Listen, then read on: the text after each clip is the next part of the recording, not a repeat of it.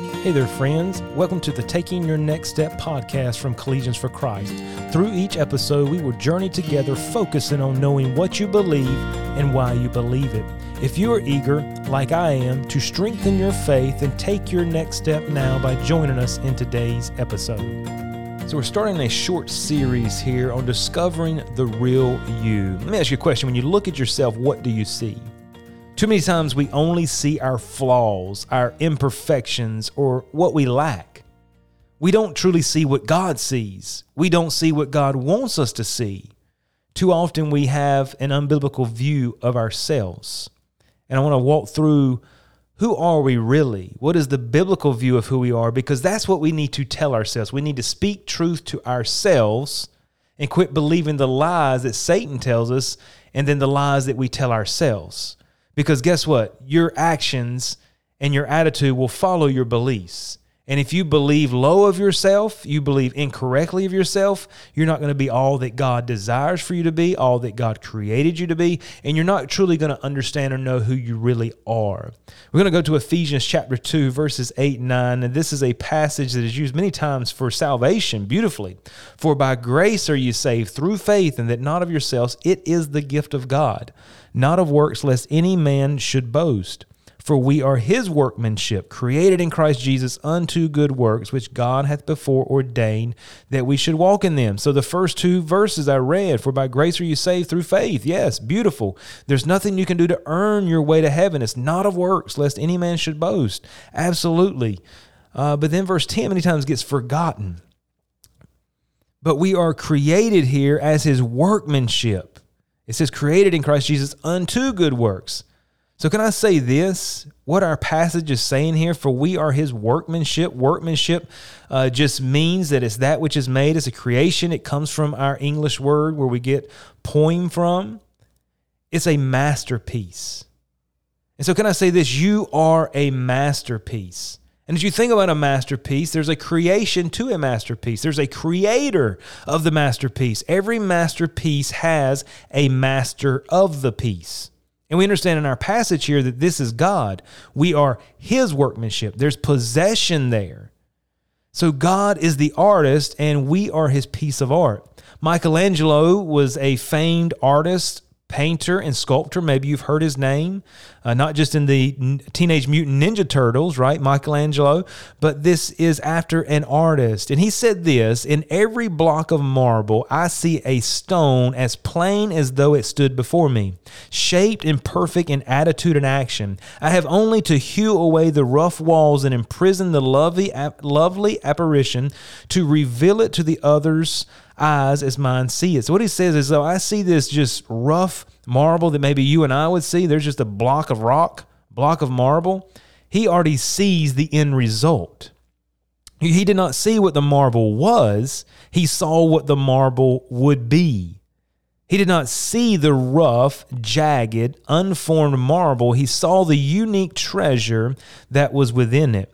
You see, God does not see what you and I see. The imperfections, the jagged edges. He sees the treasure and all that we were created to be. And so we see that God is the creator of this masterpiece. You and I are the masterpiece. We are the workmanship. Can I say this? You are a masterpiece handcrafted by God. Now, there are certain characteristics that you and I possess as a masterpiece. In order for a piece of art to be a masterpiece, there cannot be duplicates all over. So that means, number one, you are rare. If there are duplicates, if there's many versions of that, then it's not a masterpiece. A masterpiece is a one-of-a-kind work of art. You think about maybe certain art. I'm not big into art, but there's certain art, sculptures, different things that are one-of-a-kind.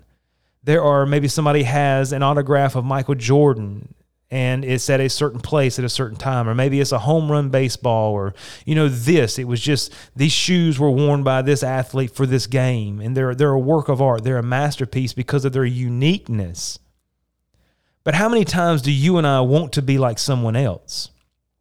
If I could do that, like he or she's doing, if I could act like, if I had that personality, if I had that charisma, if I could talk like that, if I had that talent, I would be a better me. Maybe the athlete you strive to be like, the singer, the actress, the friend, the classmate, the coworker, whatever it is. Can I say this to you? Quit trying to live like everyone else and live like you. You are a masterpiece. If you're going to be someone else, who is going to be you?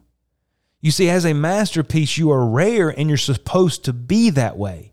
You're not supposed to be like everyone else. That's not the way God created you or me, but yet we strive so much to be like other people. Stop doing that.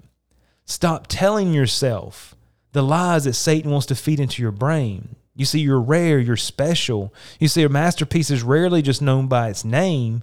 It also includes the name of the person who made it. When you see the Mona Lisa, many times it's known as the Leonardo da Vinci's Mona Lisa. The Last Supper painting, Leonardo da Vinci's Last Supper. If you see Starry Night, you may not know what that is, but I'm sure you've seen it at some point. It's Van Gogh's Starry Night. You see, you're known by your Creator as a child of God, created in His image. And this teaches us that there's ownership, there's connection, and there's relationship. You are so special that God sent His own Son to live for you, to die for you, and to rise from the dead for you. Thirdly, you are valuable. People pay a ton of money to own a masterpiece. The average person cannot even afford to own this type of art, much less may even go look at it, where it's at in a museum and so forth. They're placed in special locations and protected by glass, ropes, and alarms. Why? Because of their value. What makes a masterpiece so valuable? One, its creator, the artist who created it, its uniqueness or rarity, yet we want to be just like everybody else. What someone is willing to pay for. God was willing to pay the ultimate price for you and I. Why? Because we're a masterpiece. It doesn't matter what people have said about you. They've dismissed you. They've cut you down. They've insulted you. They've ignored you, or they've undervalued you. Because God said that you are His workmanship. You are His masterpiece. And did you know with a masterpiece, there's a calling that comes with that? A masterpiece was created for a specific purpose. What were we created for in Christ Jesus? The Bible says here, unto good works. We're not saved by good works, but we're saved unto good works. What does unto good works mean?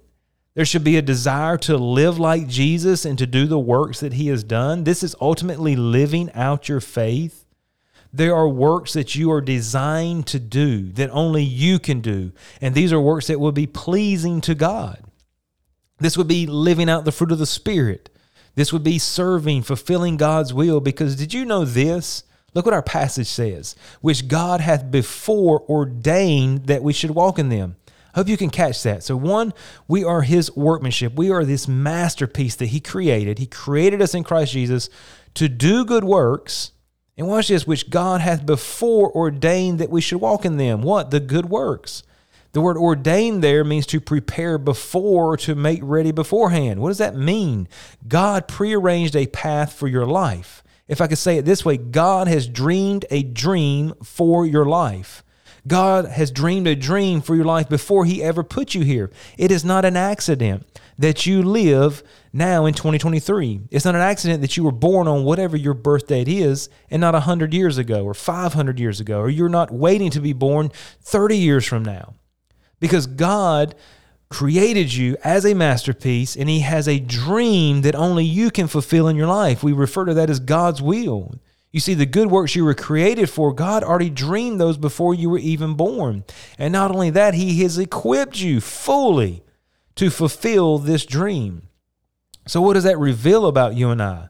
God has a specific plan for your life that only you can fulfill. God knew you before you were even born, which means you're not an accident. You were not randomly placed in this universe. You didn't just pop up out of somewhere. There's purpose in your life. There's potential in your life. And you can please God fully. You can glorify God fully by fulfilling God's will for your life, by fulfilling the dream that God has dreamed for your life. So until you start to believe that you're a masterpiece, guess what? You will not be all that God created you to be, because belief determines actions and outcome. If you believe that you are not rare, that you're not valuable or special, then your attitude and actions will follow that. And you're going to be down on yourself, and you're not believing the truth about yourself. Did you know Satan does not want you to know that you're a masterpiece? He wants you to believe the lie that you are going to tell yourself that you need to be like everybody else. You're not worthy. You're not equipped enough. You're not talented enough. You don't have this. You don't have that. No, you have everything you need because you're a masterpiece. You see, Satan wants you to think that you are broken, you're scratched, you're dented, you're worthless, but you're not. He wants to think that you have no value, that you are not special, that you should be anyone but you. But that would be believing the lie of the enemy. So you and I, as we discover the real you, we need to begin here, that you are a masterpiece. And we must work to develop the masterpiece that God has created us to be. We must work to fulfill the purpose that God has created us for, to fulfill that dream that He has dreamed for us. We must work to silence Satan's accusations toward us and only speak the truth of what God has said about us. Why? Because you are a masterpiece. You have to tell the voice in your head that is telling you lies that are unbiblical to shut up, to stop. And you and I need to learn to speak truth to ourselves, to tell us that we are a masterpiece. And when you begin to tell yourself that you're a masterpiece, guess what's going to follow? Your attitude and your actions.